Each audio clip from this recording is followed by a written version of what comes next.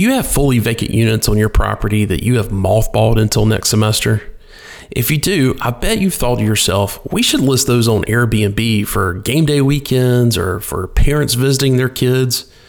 Maybe you're in a college town like Austin or Raleigh or Tallahassee, and your city has large festivals and not enough hotel rooms. You know you could lease those units on a nightly or a weekly basis. Providing short-term rentals on platforms like Airbnb can provide a great source of ancillary income, but it takes it takes a lot of organization. There's the additional setup of providing linens and coffee makers and all the little things that a short-term tenant will expect. Then there's the regulatory and tax issues that could require additional work. More importantly, there's the time and labor to market on all the multiple platforms, handle the reservations and cancellations, the cleaning, and then there's the bookkeeping. All of this turns into a big distraction from the main job at hand, which is operating and leasing your property. That's where Vector Travel comes in. These guys know the short-term rental industry and they know how to relieve all of those burdens from the property manager. And best of all, they've become experts in how to do that with student properties. They understand the complexity of mixing travelers with college students. They know it so well, they can quickly identify if a student property is not going to be a good fit for their program. So if you have vacant units, reach out to Vector Travel and have them do a free, no obligation assessment to determine if enrolling your vacant units in their program will be beneficial. Go to vectorstays.com/SHI. Fill out a quick form to receive more information. You will also get the first month's service fee waived by going to that specific landing page. Again, that's vectorstays.com/SHI. Welcome to the Student Housing Insight Podcast, where we are putting you in touch with the people who bring student housing to life. I'm your host, Wesley Dees. And joining me today is the great and wonderful Greta Dare. I literally love how you introduce me. It's the only reason you stay on as a co-host. That's it. I'm just here for the compliments, man. That's it. Well, how are you doing? I am spectacular. How are you? Good. Just got back from College Station for the Texas Student Housing Conference. How was that? Stafford Barrett.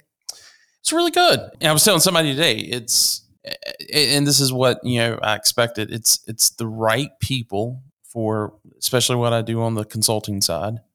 And there's not a lot of, like with Interface, and I love Interface, but there is so many people there and so many things that everybody's got to do while they're there. And it's just too busy. It's so impossible to see everybody you want to. Yeah. And with this, it was, I think it was just under 200 people. And it was, going out to dinner on Wednesday night was fantastic. We had, I guess there was probably about 12 of us. And we discussed more during that conversation relative to, things I wanted to talk to people about. And it was just a great atmosphere. That's good to hear. Yeah. So last month I started this profile series that we're back on today. We did the first one with Julie Bonin, who's the Chief Operating Officer at Asset Living. Just went over her history, and that's really what this profile series is about. Because if you've been in this industry long enough, you've kind of seen that there's kind of this generational impact that has happened.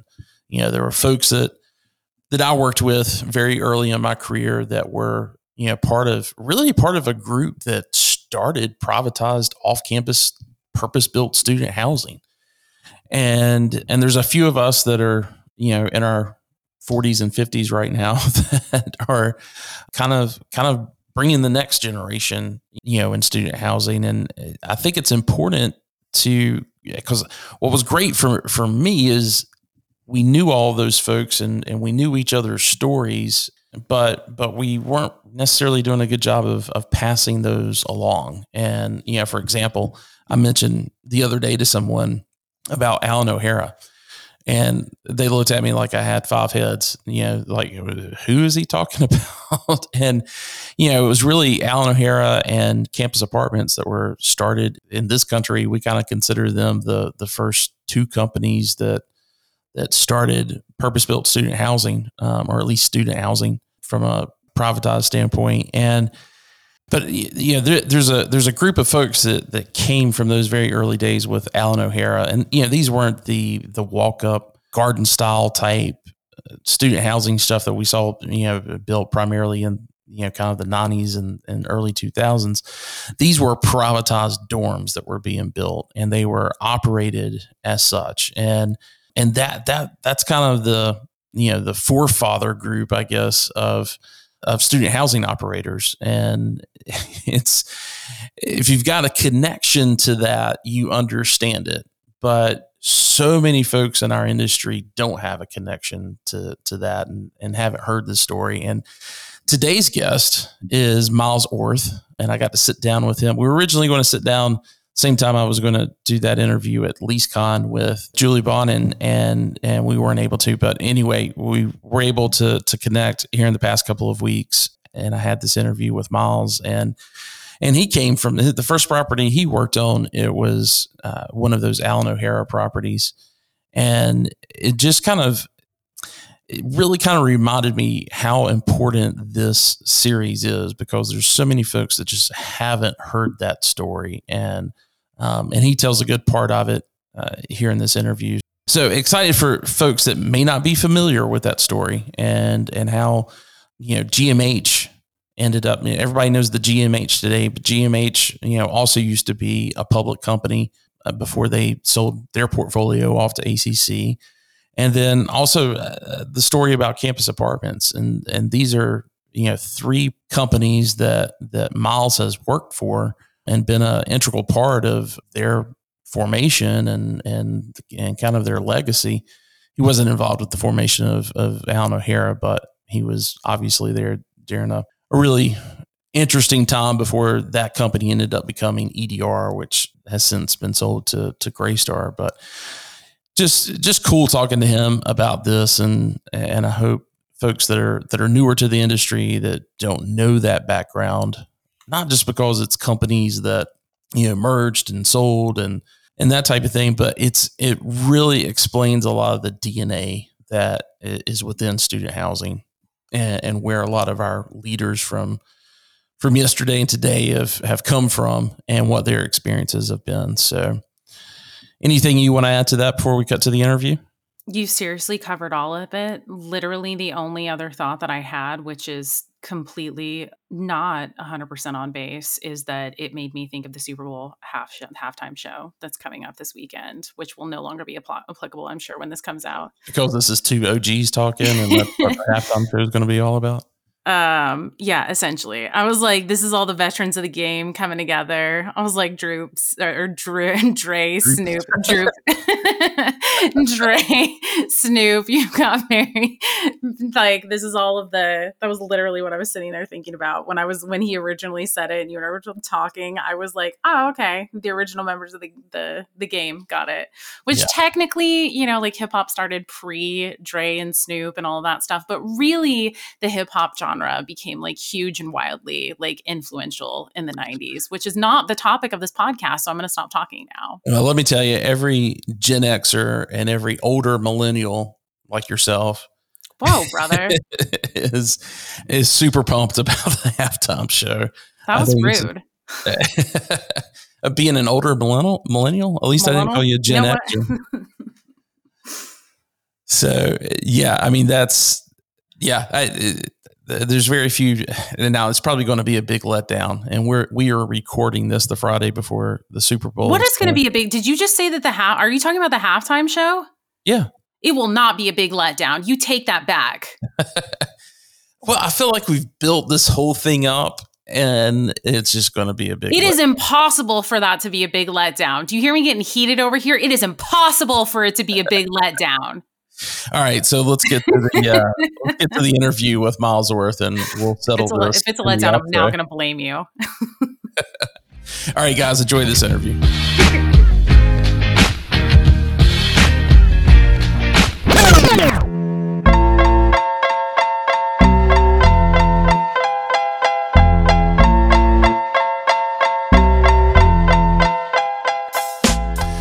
Chris, thanks so much for spending some time with us today. Great to be with you, Wes. And it's been a little bit. I'm glad to be able to jump on with you and join your podcast. Yeah, I was hoping we would be able to do this in person at LeaseCon back in December. And, every company's got COVID protocols these days. Yes. And we've got to adhere to them when things come up. So I know you weren't able to make it to Dallas. You missed a really great conference, though. I heard a lot about it, and I heard that it was that attendance was up. I heard that from Rich Kelly, and I heard that the content really was excellent. I know you were involved in setting some of that content, and I think it's a good conference to be able to have info and content for operators around what we do in student housing is so unique and operationally intense that it's helpful to have something specific to our group. Yeah, I think, given a little bit more time, because everything was just kind of wonky with when we were, doing something in December is just tough, and it was December 14th. And so, given the emergence of Omicron at the time and, still being able to beat out numbers from 2019, I thought that was yeah. So, but we did see each other back in July at Interface. And as I was coming out of that conference, there's something that's been, on my mind for a while of wanting to do these profile episodes of folks that you and I are now veterans of this industry. Sure are. Yep. And so I think there's something there to certainly be told. And, a lot of us don't have a good understanding of, even though you and I have, crossed paths over the past 20 years, there's a lot about each other that we don't know. And, I think this is a good way to get the audience, to give them some context of what your career has been like and that type of thing. So I appreciate you doing that. I also want to just, give a quick personal thanks, a remark of gratitude, just because the past 2 years in this industry have been pretty tough, but your leadership, as alongside of folks like Chris Richards and Dan Aldersdorf and a few others that came together very early on in the pandemic and said, look, we've got to be able to communicate about some of these things. We got to come together and talk about things that are going on. And so you guys started I think it started off as a weekly call, may have even started off as 2 times a week. Yes. Yeah. But it's now turned to a monthly call amongst, all student housing operators. And again, thanks for setting that up and keeping that going. I think it's been a huge help to our industry. And just, if there are folks that you think would get a lot out of this, I'd love for you to kind of share a little bit about the call and how they can become a part of it. Sure. The origin really is, I think both Chris Richards, myself, and probably a lot of other operators in the business were getting tons of phone calls, not only from our own team, and we were trying to sort out what to do, what was the appropriate path forward in dealing with COVID on our properties and with our team members. And we were also getting those phone calls from our colleagues. And so Chris, at some point early on, as in that first week of March of 20, we talked to each other. We jumped right in and agreed that it would be helpful to set up a call. And originally it was probably 25 operators, and the call has ballooned. There's a lot of people on, from operators to development, ownership, you name it. There's a lot of individuals. And it really morphed from reviewing and discussing COVID strategy and protocols to what people were seeing on the ground in terms of collections and traffic and leasing. And so we were sharing our AR collection percentages across the portfolio. We were sharing our pre-leasing by market. There was really tremendous transparency around what we were doing for our employees to protect them, along with our residents, and also in the areas of data sharing.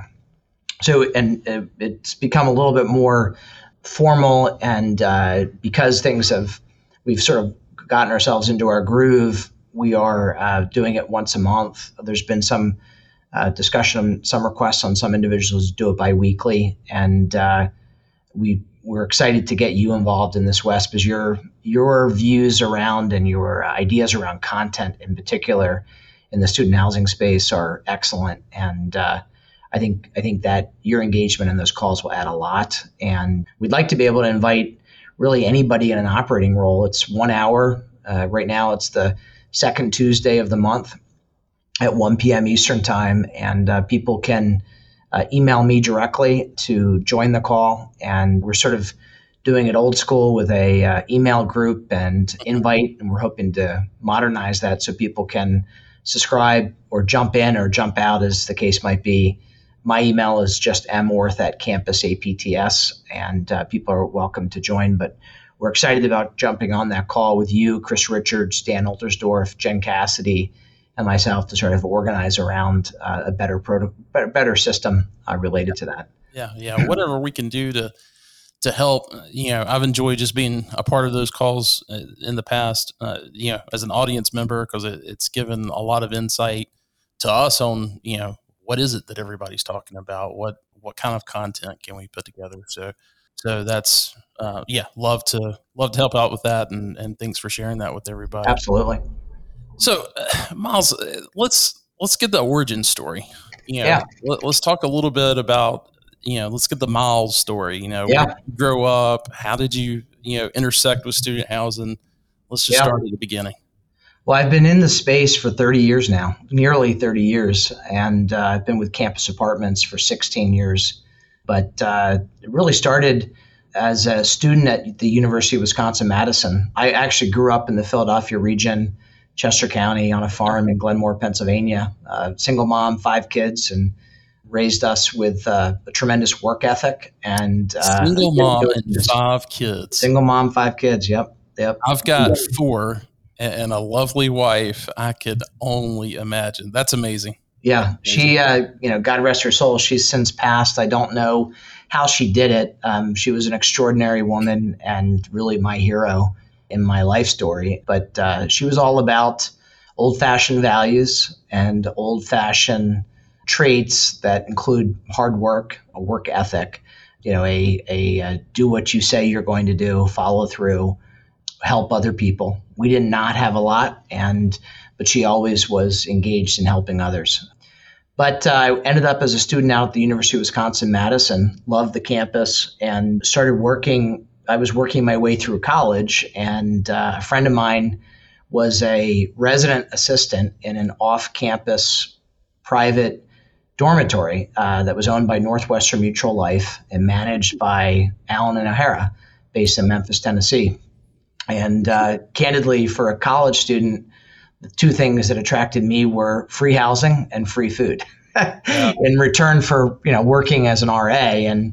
And so I did that. And hey, I want to stop you there for just a second and focus on that Allen O'Hara thing, because so many of the leaders of this industry have come out of course, Allen O'Hara, later became public, and, it was under the flag of EDR.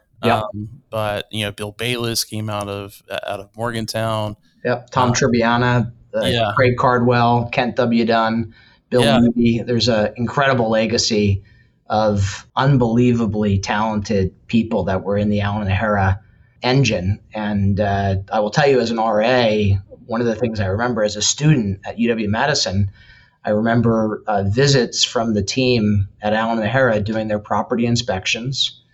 We had a food service operation plus housekeeping, facilities, full service resident assistant program. So this was sort of the old school off-campus private housing experience, sort of predating the 3-story walk-up and the luxury product that exists in the market today. Like Granville Towers and exactly. Absolutely. Granville Towers, the Towers, Francisco Torres, Castilian. There were probably 20 to 30, I don't even remember how many, but it's been so long since I've talked to Allen O'Hara. But one of the things that I remember, to be honest with you, Wes, and this is an interesting dynamic, I think, in the space, is the general managers who were responsible for those assets. And I worked for a guy named Bill Levy, who's still in the space and has a pretty substantial portfolio in the Midwest. He was the general manager at the Towers and the Regent in Madison, along with a couple of other properties. And these were unbelievably talented experienced, seasoned real estate professionals who, as general managers, were really responsible for the asset to their management company, Allen & O'Hara, and to the ownership group. The predominant ownership group on the deals on the student side in Allen & O'Hara was Northwestern Mutual Life. And NML was interested in hiring the best possible people, paying them what it took, providing the bonus to encourage those people to act and serve as owner representatives. And that was the quality of the GM position at Allen & O'Hara. Very different from what existed or developed, called in the last 15 years, where operators, us included, were hiring 25-year-old, just out of college individuals, paying them a reasonable amount of money to run a asset that might be a $40 to $60 million investment, as opposed to somebody who was a 40-year-old plus real estate professional with a degree, pedigree associated with real estate, whether it be CPM or CAPS or what you name it, CCIM, and it was a different model. Now, circumstances changed, but the reason I bring it up is that's the model that I learned the business in. Yeah. Operationally focused, very financial focused. As an RA, and the second year I became a resident director, and I was responsible for a budget and for a staff, and I was responsible for acting and working with the other department heads. And NML and the team at Allen & O'Hara treated me as a professional, even though I was in college. And that's how I learned the business. I wasn't studying real estate at UW-Madison. I wasn't even in the business program. I was studying philosophy and political science and had an expectation I was going to go into law school.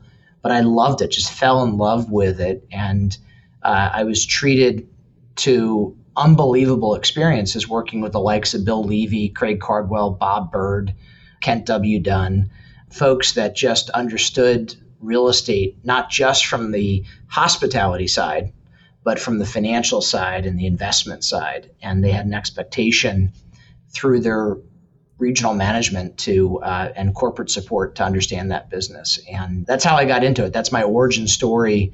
And it moved from after graduating, I worked for Allen & O'Hara as an AGM at a property in Santa Barbara, California, at UCSB. Yeah. And called Francisco Torres, worked for Kent W. Dunn.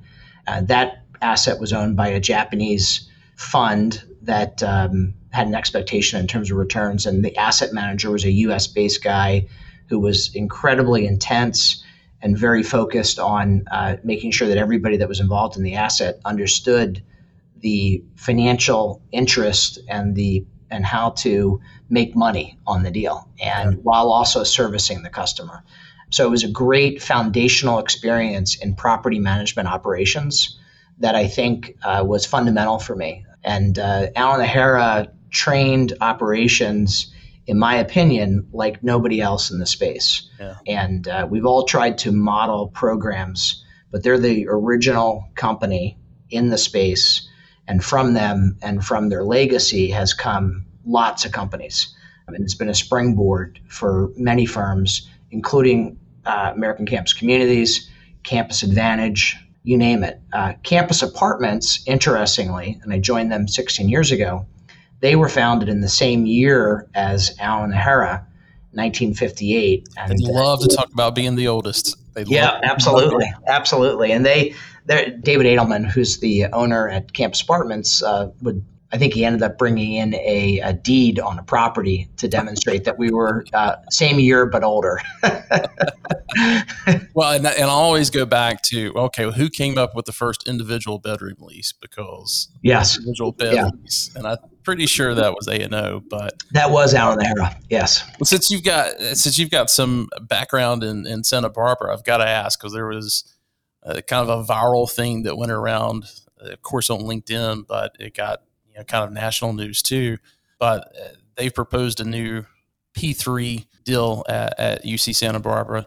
Has no windows, as far as like all the units are interior, and there's no windows at all. Had a lot of friends on the architectural side of the business just blast it. Yes. I gotta, with your experience there, what do you think how do you think the students are going to take to that? I think they'll hate it. I think I think the school probably will end up changing the scope on that project and modifying it and revising that is my guess. Yeah. Yep. So that brings us up to college. So yep. Obviously you didn't, as you mentioned, you went to school thinking maybe you'd go to law school, but here you are, an RA. What happens next? So I ended up taking a job as our resident assistant to resident director, graduated, took an assistant general manager job for Allen & Harrah out in Santa Barbara. And then moved back to Madison, worked for a real estate group in Milwaukee called Town Realty. And they had multifamily assets with a couple of student deals, and my wife and I decided that we wanted to come back to Wisconsin, and we were in love with Madison and the whole Wisconsin outdoor experience. And so worked with those guys for a while. And at that time, GMH was a company owned by Gary Holloway. They had been in business with GE Capital doing workouts for GE nationally. And part of some of the workouts that they had managed included some student assets, actually at State College, Pennsylvania, at Penn State University, and in Pittsburgh at Duquesne. And they were looking at buying the Northwestern Mutual Life portfolio from NML. And so I happened to be in Madison at the time and met some of the GMH people, was very attracted to what they were trying to do, and ended up not very long after getting back to Madison, as in like maybe a year, left Town Realty and joined GMH. They had acquired the real estate from NML and a lot of the talent, the management talent from Allen & Harrah. So I knew a lot of those individuals. And so I ended up moving from Wisconsin and becoming a manager at a property in Harrisonburg, Virginia, at JMU. Okay. That GMH was an existing property. GMH was building additional 3-story walk-up buildings on a site while renovating the existing property. And one thing after another happened. I moved to Harrisonburg, but was spending more time in Auburn, Alabama, dealing with workout problems at a portfolio down at Auburn University. And so one thing after another happened, and I was able, through the generous support of Gary Holloway and the team at GMH, to take on more and more responsibility and more challenges. Moved into a area manager role and then a regional role, and eventually was, after other roles, was invited to move back to Philadelphia and take on a senior role running operations directly for a guy named Joe Coyle, who worked for Gary Holloway. And at that point, we were starting to move toward taking the business public. Yeah. We had two substantial pieces of business. One was the student housing business. Our partner was Goldman Sachs, the Whitehall Fund, and there was a substantial military housing business, which Gary Holloway grew to be the largest military housing provider in the United States and the largest student housing provider in the United States. And those two businesses were used to go public in a offering, and that was in 2004, I want to say. At that point, American Campus, I believe, had gone public just before us. And then Gary was the second company. Gary Holloway took GMH Communities public in 2004.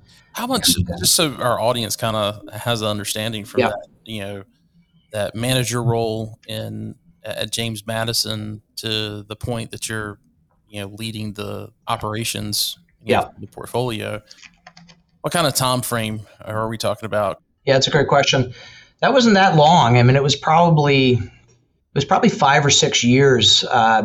It seemed on the one hand, it might seem like a long time. It seemed like it was a snap of the finger. Yeah. One of the things I loved about, and this has been true with every group I've worked with, I was always the guy who was willing to ask lots of questions. I was never afraid to raise my hand. I was also never afraid to take on additional tasks or problems and go and try to work out an issue. in real estate workout people, whether it's industrial, conventional, student housing, you name it, to find individuals who are willing to work out problems in a market and with a real estate class. It's just a special thing. And I say this to folks all the time. If you want to advance quickly in an organization, be willing to raise your hand and try to tackle any problem. Yeah. And if you don't know, there was never a problem, candidly, that I jumped into that I had the answer for, but I was willing to work to figure out what the answer was and to hire the right people and to spend the time just trying to figure things out. And I think that's been a key. I've been lucky in my career to always work with individuals from Allen & Harrah, Town Realty, GMH, and Campus Apartments, where everybody was always willing to give you as much rope as you wanted to run with, and to give you the opportunity to learn and to make mistakes. And that's a critical component. And that's true to this day with Campus Apartments, with the leadership here, Dave Edelman and Dan Bernstein. They're not afraid to make mistakes. They recognize that people are going to make mistakes. And so you spend time training somebody, and when they make a mistake, that's part of the training. And what you don't want to do is continue making the same mistakes. And so everywhere I've worked, there's been an understanding and a willingness to allow people to make some mistakes. And along the way, in real estate, and I say this on calls all the time, we're property management professionals. I wake up every morning proud of being a property management professional. I love it. I live it. I breathe it. And but in that world, you touch on the finance side, the investment side, the development side, the financial management side, accounting, construction. You're touching everything as it relates to the investment life cycle of a property, of real estate. And that's exciting. And so you have the opportunity as a property management professional to touch all of those aspects of the business. And it makes it fun. And I think that's why we're still able to recruit the best people, because it's such an exciting, enjoyable profession. Yeah. I was, I think that's kind of where our paths first crossed. You guys were kind of leading up to make that IPO, and we had the company I was working for at the time, small merchant developer. We had 2 properties that we sold to you guys within a year. One in Charlotte, one down in Hattiesburg. I remember it. And then it was just a few months after we sold the Charlotte deal that you guys did your IPO. What was that like? That was an experience. I had obviously never been through anything like that before. The reporting, the documentation, the underwriting, the protocols, the processes we needed to have and did have, but we needed to memorialize our policies for everything. We needed to demonstrate that. We had outside consultants guiding us, and the intensity of the reporting was pretty impressive and incredible. And you knew in that context that you were not just, if you make a mistake or you do something, you're not just impacting the net worth of a Gary Holloway and his investors, but your shareholders, which include pension funds, individuals, and those pension funds might include a police pension fund or a firefighter's pension fund. And so I think the company did a really good job then. GMH did a really good job, in my opinion, of educating everybody on the team about the importance of treating the investments well, because we were dealing with pension funds that were invested into the company that had a huge impact. And that was really important to Gary Holloway. And for him, having groups like firefighter union pension funds and police union pension funds, in addition to Wall Street investors and individual investors, that was a source of pride for him. And he took that really seriously. Yeah. It was great to see, having ACC in that public space, and then you guys to join it. But take us beyond that. How did that play out? And that obviously your next step was at Campus Apartments after that. Yeah. So, there began to become a discussion about what Gary wanted to do with the business. Gary Holloway and his son, Gary Jr., are really innovative and entrepreneurial type people. And I think Gary Sr. realized that being in the public space with real estate might limit some of the things he could do as a private investor from an entrepreneurial standpoint. So he contemplated selling American Campus Communities, and we were substantially larger than ACC at the time. I think we operated in 42 states and had a significant portfolio, but they really stretched beyond their skis and bought the business. And then the military housing business was sold to an English concern, Balfour Beatty, big institutional infrastructure company. And so as that was happening, I had the privilege of meeting Dave Edelman and his team, specifically him and Dan Bernstein. We had run into each other during some P3 opportunities and in some markets where Campus Apartments was contemplating investments. And so I had the opportunity to meet those guys, had a great series of encounters, meetings with David, and just realized that where his mindset was in terms of what he wanted to do with his portfolio, that it was something that was going to be exciting. They were like Allen & O'Hara in many ways in that they had a proud tradition of being intense operators. For them, it was all about and is all about the operations and about the success of the real estate. And so their mindset and their mission really jive with my personal view of the business, and it became an opportunity that I couldn't miss. And I've been here now 16 years, and we've had some really fun times here. Very innovative company, also very entrepreneurial. David Edelman, in particular, but this is true with Dan Bernstein as well. They have significant other personal investments, and that are in some instances substantially larger than the real estate portfolio. And we have roughly $2.5 billion of real estate in our portfolio that we own and manage. But Dave has and has founded and runs. I have actually lost count how many businesses he is the either lead investor or owner on or founder of, and it includes Franklin Square, which is a huge publicly traded wealth management company in Philadelphia, and it's a business that we were actually meeting with a group in Orlando at the time, and David, I could tell, was distracted during the meeting, and on the flight back, we sort of gave him a hard time about how he was distracted, and he talked about an idea that he had sort of thought of in the meeting, and it later became Franklin Square, which is now something like a $45 billion not real estate, but investment company in Philadelphia that he founded. And the idea for that was in that meeting. We were there to advance and talk about Campus Apartments and some of the investments we were doing. But while we were talking, he was clearly focused on this other thing. We could tell that his mind was wrapped into this. Yeah. And it was funny for him to express the idea on the plane, and then he founded the business, and it's just taken off. It's skyrocketed. That's incredible. Yeah, I know he's got his hands in a lot of different things. I think he was one of the early investors with Wheels Up. Yeah, he's the lead investor on Wheels Up, and I think he's the lead director now. Delta took a significant investment in Wheels Up, and then they ended up going public through a SPAC.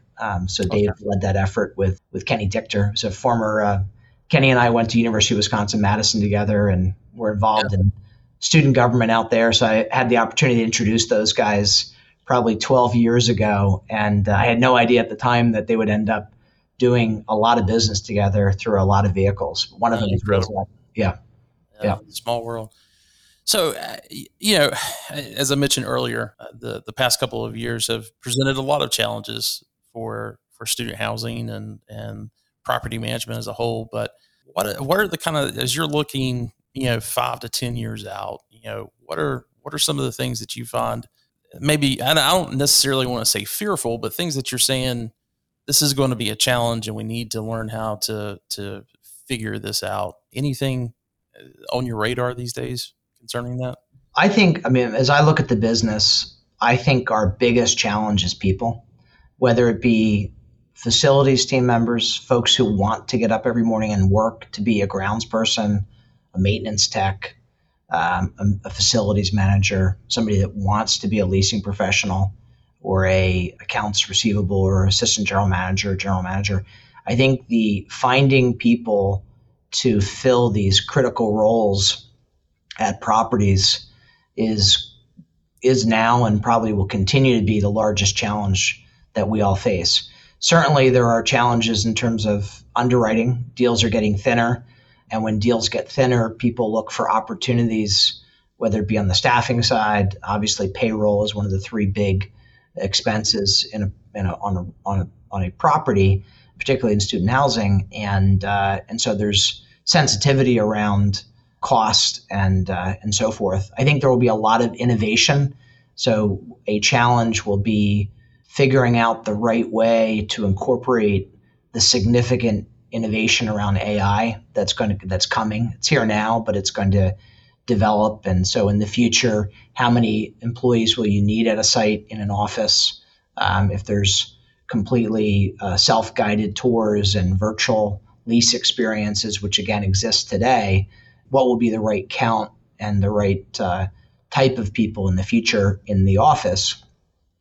I think we'll continue to have a need for focused and trained and competent facilities people. But increasingly, we have trouble filling the most basic positions in our business.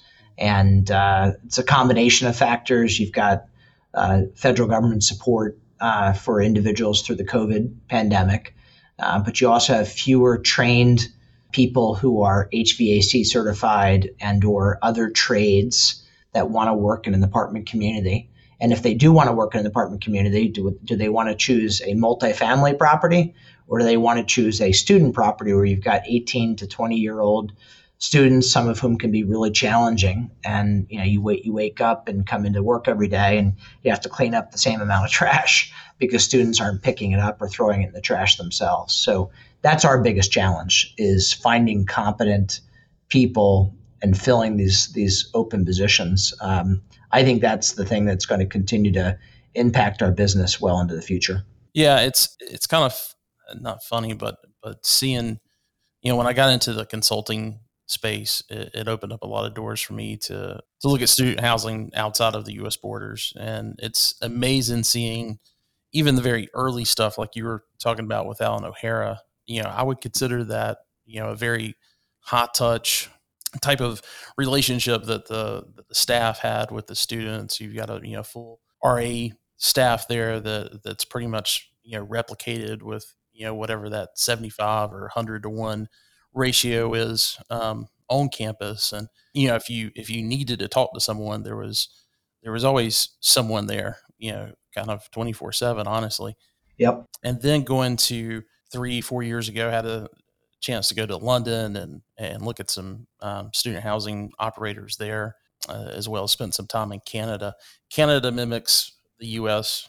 more so than what the UK did. The UK, especially in London, it was so self-serve. I mean, the only person that you may have on the site, was more of like a den mother type figure.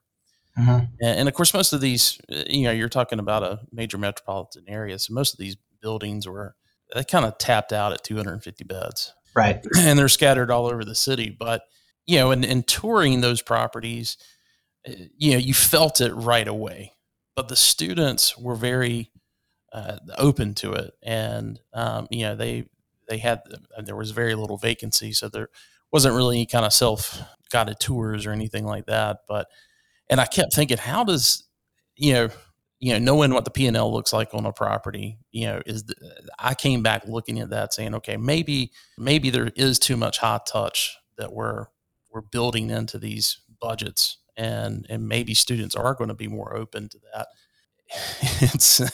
There's been some discussions I've had with folks, and from as far as the operators are concerned, they are very, very nervous about having to change with that. And so I don't know if it's going to be a technology thing that ends up making that shift happen, but I think ultimately, in order to make the numbers work, I think we're going to have some kind of shift. So it was interesting you brought AI, and as well as just I don't want to call it a labor shortage, but because we've certainly experienced that over this past year. And even on the on-campus side, I talk to university administrators every week, who are talking about, not being able to recruit RAs. And it's just because, their parents don't want them going into spaces where they're going to have to be exposed to other students and that type of thing. And a lot of these students are also, getting some type of government assistance as well. So interesting.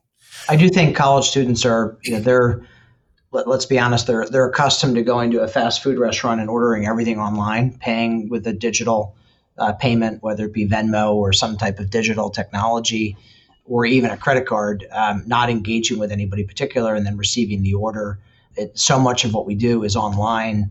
I think that's coming in our space, and it will be up to the operators out there to adapt and innovate and find ways to improve our P&L. And the only way we're going to do that is by experimenting and trying and having online capability and virtual tours, self-guided tours.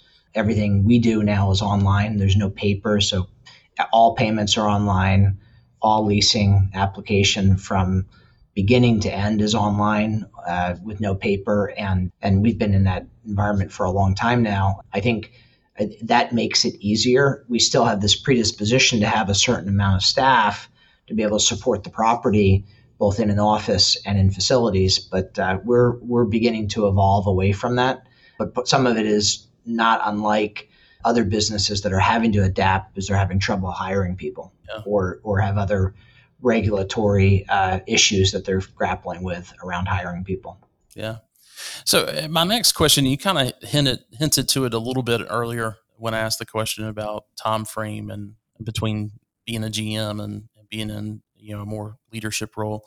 Most of our audience are at that general manager or community manager level, and many of them expressed to me through their direct messages in LinkedIn and elsewhere that they're looking to make that next move. And I just wanted to get your opinion on what kind of advice, I guess, really would you give to those managers who are wanting to take the next step in their career, start looking for the next step in their career.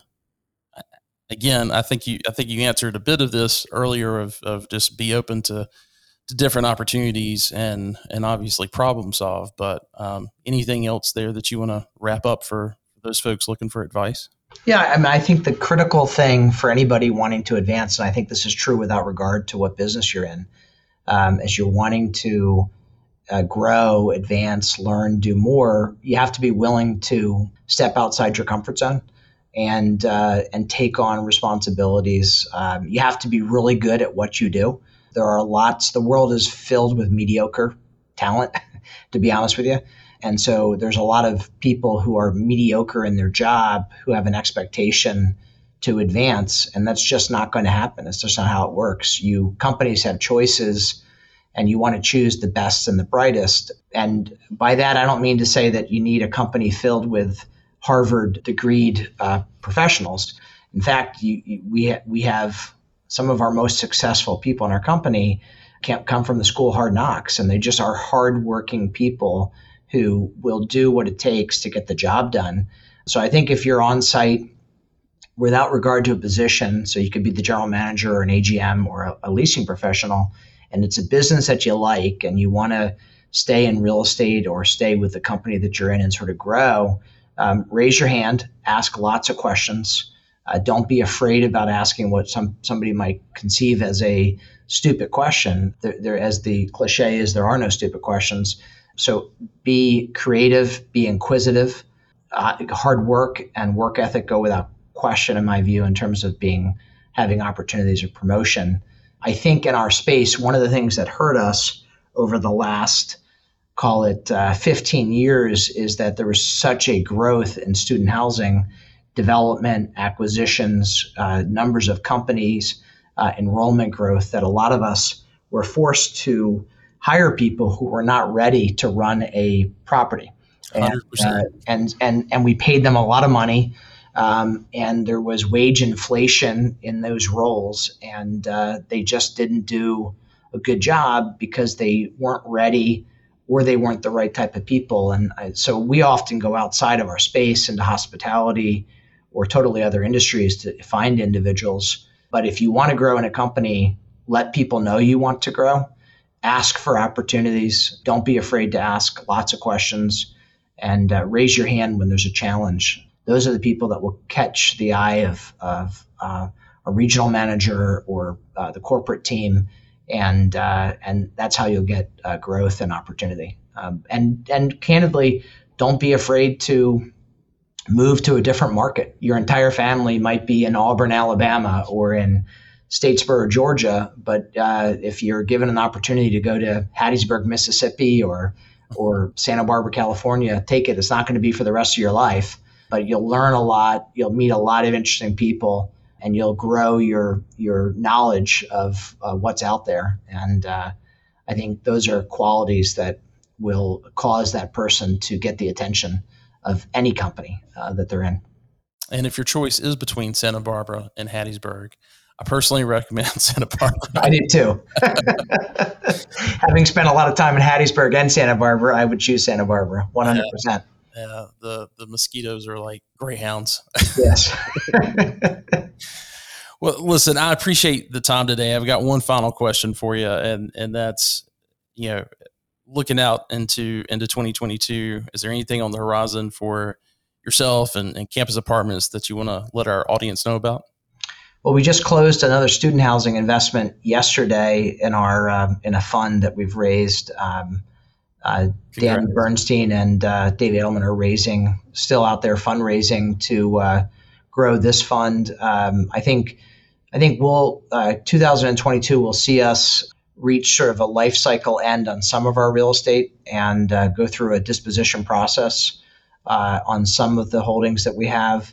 And then it will see us continuing to close deals. I think I'm really excited about the future of the company and about the team here and the opportunities in the space. I think there's unique and excellent opportunity, even though there's a lot of groups in our space now, a lot of institutional money in the space. I think that only draws more attention and better attention. I think it will help great operators who know the business and act with integrity, understand smart growth. Those are the companies that are going to be successful in 2022 and beyond. So I'm really excited about what's happening with us at Campus Apartments and also about our industry. Well, fantastic. Well, again, thanks so much for the time, Miles. And I know our audience is better for it. Look forward to seeing you at a conference soon. And Yes. And catching up with you on some of these monthly student housing calls. So Excellent. Again, thanks so much. I will link your contact information in the podcast notes if anybody wants to reach out to you. Any final words of wisdom? The only thing I would say, I just want to thank you. You're interviewing a lot of people, but you have offered incredible content. I know you're very engaged with LeaseCon, TurnCon, and we appreciate everything you're doing in our space to educate the future generation that's going to be running these businesses and running these properties. And content is so important, and learning the business. And you do a great job through your communications and through Student Housing Insight. So thank you, Wes.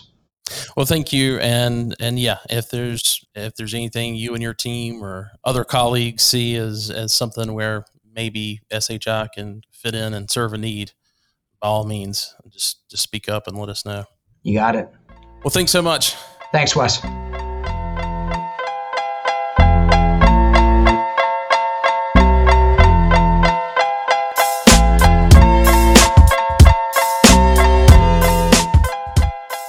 Well, again, big thanks to Miles for spending some time and really just giving us that background. I know it's just history, and we both have an appreciation for history in general, Miles and I. And then I think you put us together on something like that. We're just kind of geeking out over the history of this industry, and it's hopefully we didn't bore you to death, but for me, it was a fun interview, and I hope you guys are able to take a lot away from it. So, do we want to go back and talk about the halftime show, or you want to fight about it? Because I'm dead serious. If it ends up being anticlimactic, it is 100% on you. Well, yeah, I hope. Who are you rooting for? Anybody? I mean, I feel like Genuinely, you're probably a Cincinnati fan in this situation, but I should be, but I'm not.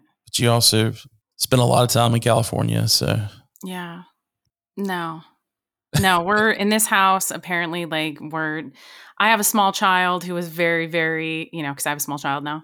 I have a small child who was very devastated over the Chiefs' loss. And so we're still focused on that. We're still getting over that loss. It was very upsetting. And so we will have to decide as the day comes forward who we are rooting for. I'm going to leave it up to said small child who it is that we're rooting for. well, I think I'm all in on Cincinnati on this. As much as I would like for the home team to win it in their home city, which is super weird that that's the second year in the row that that's happened. Right? It never happened before last year, but yeah. So we'll see. Yeah, by the time you're listening to this, we'll know what the outcome is. So, all right, guys, everyone, take care, and we will talk to you next time. Bye.